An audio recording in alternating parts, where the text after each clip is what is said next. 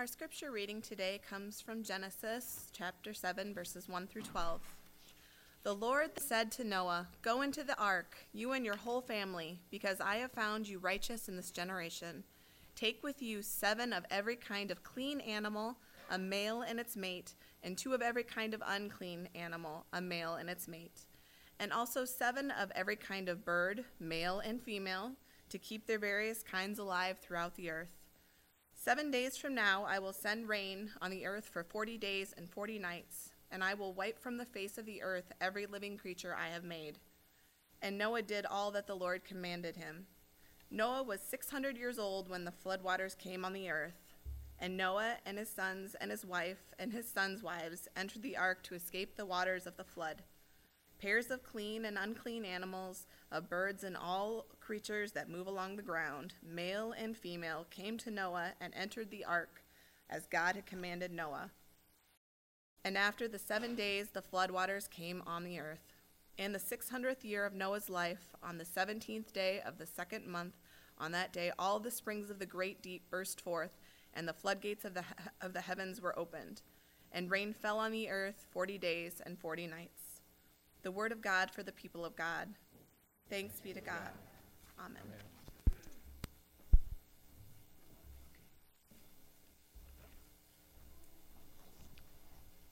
Thanks, Heidi. The 40 days of Lent commemorate Jesus when he suffered in the wilderness at the beginning of his ministry. Besides that event in the Bible, there are many stories about 40 days or 40 years built around that time span. And because Lent is 40 days long, if you take out all the Sundays, Lent is 40 days. We're going to be reflecting on that theme during our Lent this year, during each Sunday of Lent. And it's the title of this theme is 40 Days of Becoming. But before we begin, let's go to God in prayer. Most gracious and glorious God, we praise you. We praise your holy name. And we give thanks to you for this day. And we give thanks to you for your provision for us, for our families, for this church. And Lord, we thank you also for this warmer weather. It is so exciting to see the wonderful transformation of your creation when it springs to life every spring. Heavenly Father, we ask now for your guiding light in today's message. Pour out your Spirit onto this church at this moment, to these people, and to me, as we explore the Scripture regarding Noah and his family aboard the ark during the 40 days and 40 nights of rain. And it's through Jesus Christ our Lord we pray. Amen. I want to start out by telling you that Genesis is one of my favorite books of the Bible. In fact, I would say it's right at the top of the list with maybe Romans in the New Testament. I have lots of favorites, but these two are probably my top 2. And the reason that I like Genesis so much is because of the backdrop it sets for what's to come in the Bible. It is an accurate historical record of the ancient past. And you don't have to take my word for it. As archaeologists have discovered, when they do digging in the Eastern Asia, they have discovered evidence that supports everything that's written in the Bible that's been reported by Moses in Genesis. Like the ruins 55 miles south of Baghdad that show the foundation of a great tower. Or in 1970, the Elba Archive that was discovered in northern Syria that has listings of the patriarchs' accounts of places that they actually lived. These documents, dated around 2300 BC, mention Canaan and the customs that they were experiencing living at that time, those that were described by Moses in the Old Testament. Clay tablets gave much of the same information in the time period, and they're consistent with the patriarchs mentioned in Genesis. But guess what? You're not all here because of what an archaeologist is claiming or a scientist is claiming. all this evidence that's building up, supporting, you're here because of your faith. Amen? Or maybe because your wife told you that you had to show up. Well, hopefully it's your faith. In Genesis, prior to God's judgment, there was continual evil going on in the world. That began in the Garden of Eden at the fall of humanity. Now, I've said this before, and it bears repeating. Our default key from that fall of humankind began in the Garden of Eden, and this default setting is set on sin. We can't get away from it. It is set on sin. Our only choice, apart from God's grace, is to choose evil. But it is because of God's grace we have what you guys call free will, the choice to do well. John Wesley, who was the founder of our church, said, "I know nothing of free will, but I do know of an element of liberty restored by grace, which is the grace that allows us to choose freely to do good." And apparently in Noah's time, not much of that was going around. Evil was an epidemic proportion. In our scripture today, God has decided to start again, to push the reset button. And according to Genesis, God saw the world as corrupt and filled with violence. So God selected Noah. God chose Noah and his family because he considered Noah to be righteous. And he wanted to rebuild from Noah's bloodline. The Bible says that Noah walked with God. Israel was selected to be God's own chosen people, just like Noah was selected to be God's chosen people, and therefore blessed and protected. And then to use Israel, just like he did Noah, to be an instrument, an example for those to come, to follow, for the entire world. And that would eventually lead to, guess who? Jesus Christ, the revelation of God in the world. So, God spoke to Noah, and we know the story, right? He spoke to Noah. He was to build an ark. Now, prior to worship, I was in here. I didn't bring a tape measure. I wanted to see the dimensions of the ark, and based on the sanctuary in our church.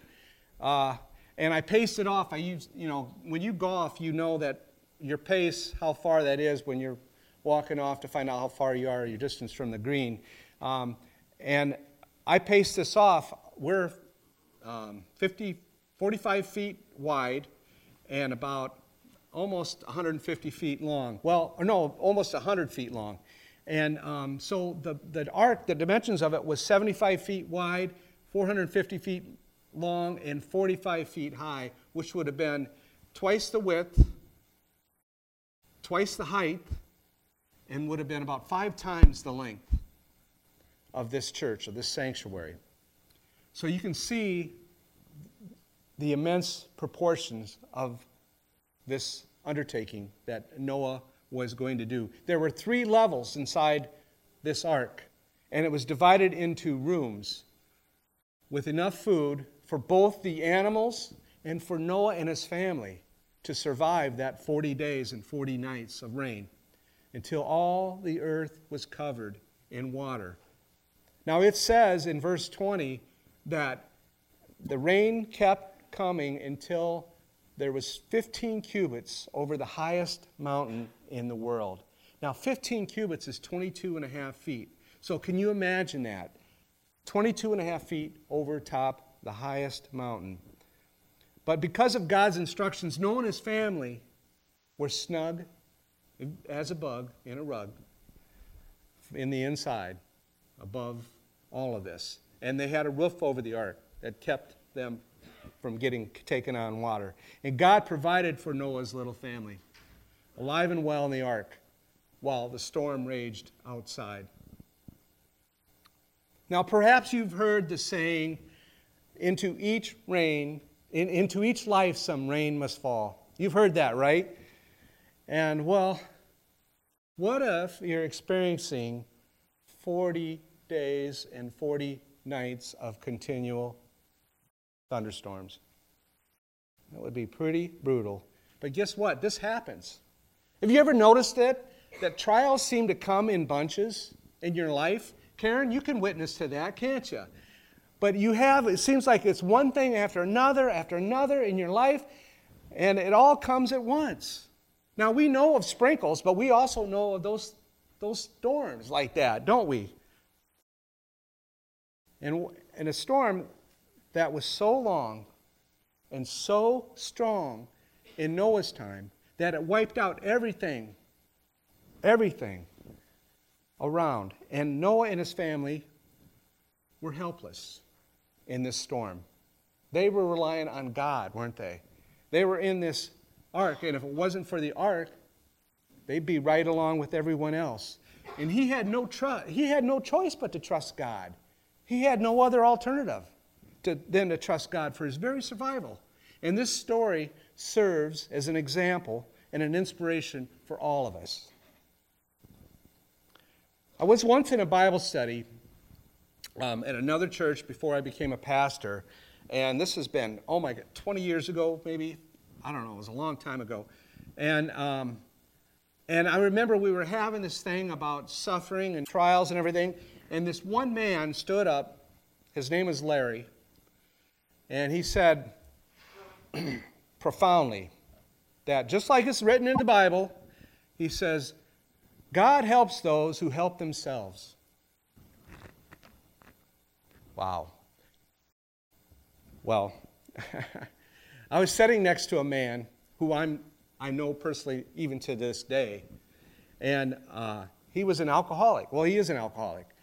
He's a reformed alcoholic, but he has attended a lot of AA classes, and he took great offense to this. And he stood up and he rebuked the man. And he said, no, that is not right. God does not help those who help themselves. God helps those that can't help themselves. God helps the hopeless. That is the truth. God helps the hopeless. And if you go to any AA class, they will tell you that. You will have to live that to be involved in them, with them. And it's not in the Bible. That is not in the Bible.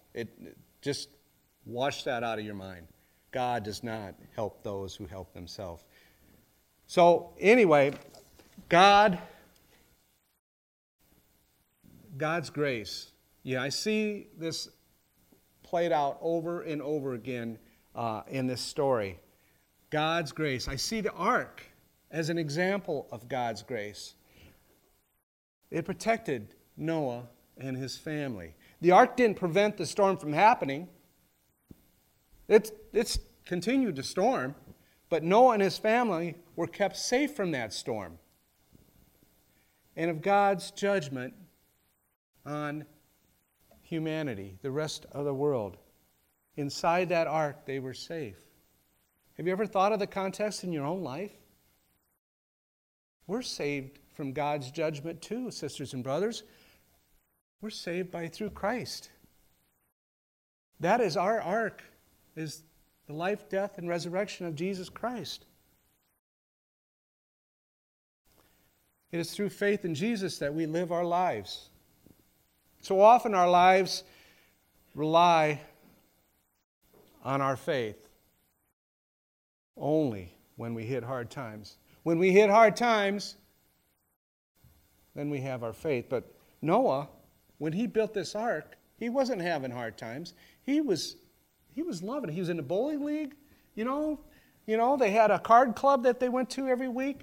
They had a lot of things going for him. You know, his youngest son was graduating from high school, and you know, they were going to finally get all their kids out of the house, and they'd have the whole retirement for him and everything. He didn't have to do any of this. And God come to him and said, hey, listen, I need you to build an ark. I want you to build it like 3 football fields long. I want you to build it really high. I want to do it. And Noah could have said, no, wait a minute. I can't do this. This is disrupting what I've got planned. I've got my 401k. I can't be doing this. But he obeyed God through faith. He obeyed God despite the fact that his neighbors ridiculed him, beside the fact that the zoning ordinances probably wouldn't allow this ark. He did all these things because he had faith in the Lord. He obeyed the Lord and obeyed what the Lord said. And when the storms finally came, Noah was prepared. So how do we prepare for storms in our life like Noah did? How do we go about it? I have a list for you. It's another list, but this is only 5 things. You can write these down or commit them to memory. I don't care which. But these are 5 tools that you can use. Number 1, you can stand on God's promises when storms come. What's that mean? You can go to your Bible. You all have to have a Bible, and you all should be reading it every day. Read your Bible. Commit verses to memory, ones that really feel special to you, really strike you, right? Commit them to memory. Remember those verses. Get in a Bible study. Every day you should get up. Sometime in that day you should read Scripture. Put it on your computer. There's lots of apps you can get. You can apply it to your computer. I know, Amy, you do that every day. You have scriptures that you can go to every day. Eventually you can learn the whole Bible. You can go through the whole Bible by doing that. Number 2, pray without ceasing. You should be praying every day, sisters and brothers. Pray in the morning when you get up. Before you get up, pray. Continually through the day, be praying. Be thinking about people you can pray for, people in our church, people you know outside our church, your children, your grandchildren. Pray. Lift up God. Let Him know. And when you're in church on Sunday, that's an opportunity to have corporate prayer. If you're in a Bible study, make sure you open up with prayer. Prayer is essential to make it through life. If you do not pray, oh my gosh, you need to change. You need to start with prayer. Number 3, praise God even in the midst of your storms. That's hard to do, I know. When you're going through something, that's probably the hardest thing to do, is to praise God and show and say, God, I give you all the glory. That is so tough to do. But remember what Paul did. Paul was beaten. He was shipwrecked. He was stoned. And he was in prison, and he still continued to give God the glory and to praise God. That's hard to do, but that's something, sisters and brothers, we're called to do. Praise God, even in the midst of your storms. Number 4, keep showing up. Keep showing up. Don't take days off being a Christian. Don't say, okay, I'll be a Christian on Sunday when I come to church, but the rest of the week I'm going to do whatever I want. Don't do that. You got to be a Christian every day. Show up. Show up every day. Show people around you that you're a Christian, that you stand for things. Okay? You stand for things. You show them what is right. Show them the truth. If you do that, if you're faithful in those small ways like that, God is going to open up doors for you and something incredible will happen. Number 5. Believe in miracles. Miracles happen each and every day. Now, you have to be faithful because sometimes miracles don't happen. But there's something else God's trying to teach you in those times. But there are lots of days that miracles do happen. And be open to them because you will see them. You ask God for vision to see miracles. Maybe you're sensitive to that. Maybe you're not. But if you ask God to open up your eyes so you can see the miracles that happen. Miracles happen every day. Open that door for God to work. God will see you through in any miracle. And I like this quote. I've probably said this a million times here in church, but commit this one to memory. Romans 8:28.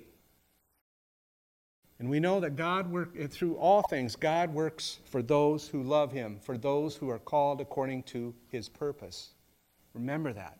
God loves us, and He will open up doors for us. And one of the things I was told in preaching class during seminary is each Sunday to keep it to 1 or 2 themes. No more than that. Keep it simple. one or two themes. You know, there's lots of avenues and angles I can go in each of these stories each week, but if you keep it to one or two, then people will have, when they leave here, they'll have something in mind. And I've already talked to you about your faith through storms. I've talked to you a little bit about that. The other theme I want to do is I touched on it just a little bit earlier, but not too much. It's about God's grace that floods our lives. You saw with Marcy and the umbrella, and that is a way of showing, signifying how God's grace is that umbrella. It protects us in storms. You know, life has its ups and downs. But those that trust in God's providence for them, the ups and downs are really not that bad, are they? They're really not that bad. Those roller coaster events in our lives, they're not that bad anymore. They're kind of like, they're smoothed out, aren't they? They're flattened maybe a little bit. Maybe they're straightened a little bit when we have God at the center of our lives. Now, I'm not saying that if you have more faith that you're not going to get cancer. I'm not saying that if you have more faith, you won't lose your job. Those things are going to happen, okay? That's part of the world we live in. There's nothing I can do about that, nothing God can do about that. But what He can do is He gives you a safe landing. He gives you a cushion for those blows. Now, what God does for us and what He did for Noah was to protect them in the ark. It's like, it's kind of like a cocoon. It's a cocoon that we go in. And when we come out, we're transformed. When they emerged from the flood onto dry land, do you remember this? When they emerged from flood onto dry land, it was kind of a rebirth of humanity. It was a renewal of everything that had been wrong. And that's similar to something else, isn't it? It's similar to baptism. It was like they emerged out of the water and they were a new person. That's exactly what happens symbolically to us when we are placed in the water. When we come out, we're a new people. It's a baptism of sort. And we become dead to sin. And we're new people. And we're surrounded all the time by God's grace. Sisters and brothers, God wants to save you from drowning, from whatever you're dealing with in your life. God wants to help you through those storms to come to His light. Get in His ark while you still can. Let Him guide you through the storm to a better place where you can let your own light begin to shine and where you can find peace and live a joy-filled life. In the name of the Father, and of the Son, and the Holy Spirit. Amen.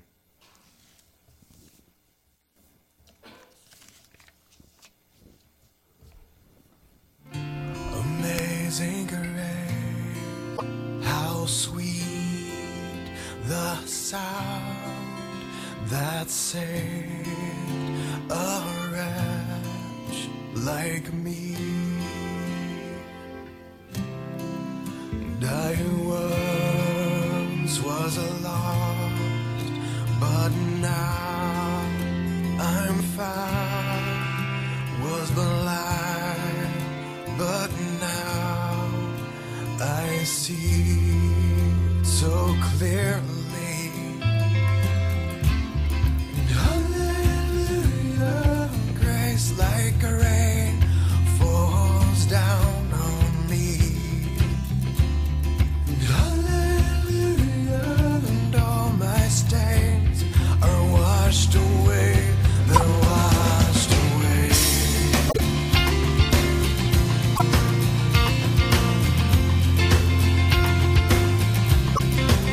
Twas grace that taught my heart to fear and erase my fears, relieved.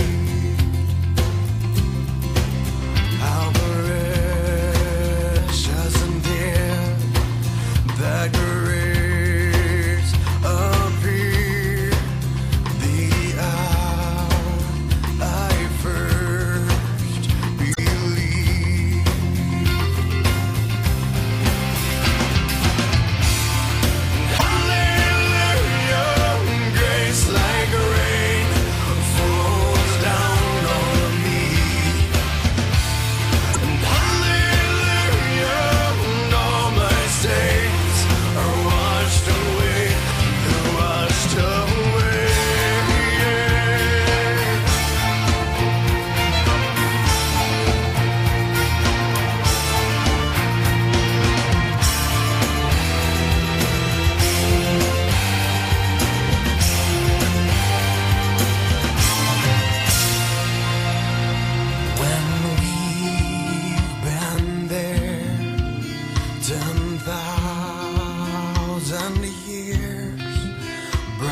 shining as the sun. We are no less than days to sing your praise than when we first began.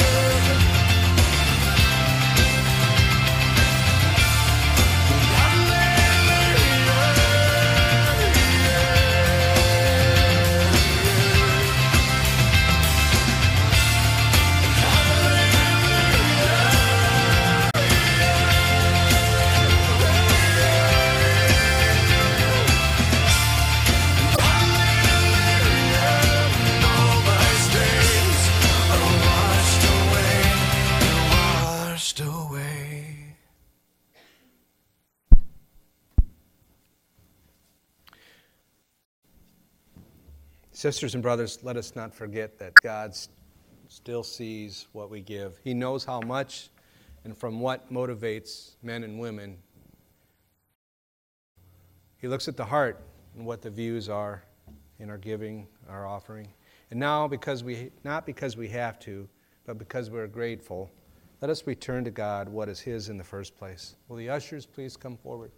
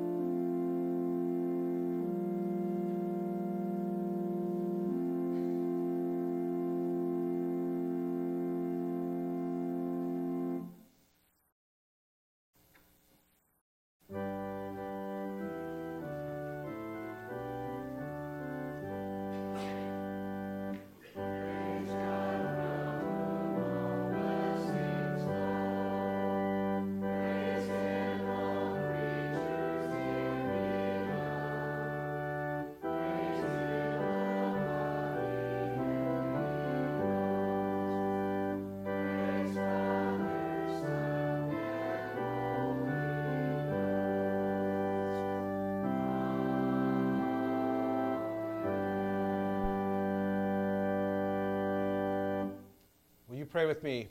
Almighty God, you have placed in the skies the sign of your covenant with all living things. Grant that we, who are saved through water and the Spirit, may worthily offer to you our sacrifice of thanksgiving. Through Jesus Christ our Lord. Amen.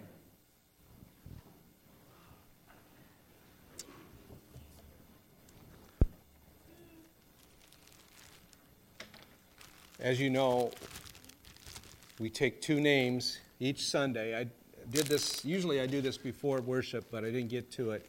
So I'm going to draw two names out of here, and these are people that we're going to pray for in our church this week. They will be in the newsletter, or the email that goes out tomorrow.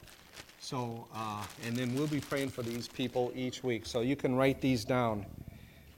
The two people is Paul Newman and Margaret Glass. We'll keep them in our thoughts throughout this week. Now I have the prayer concerns.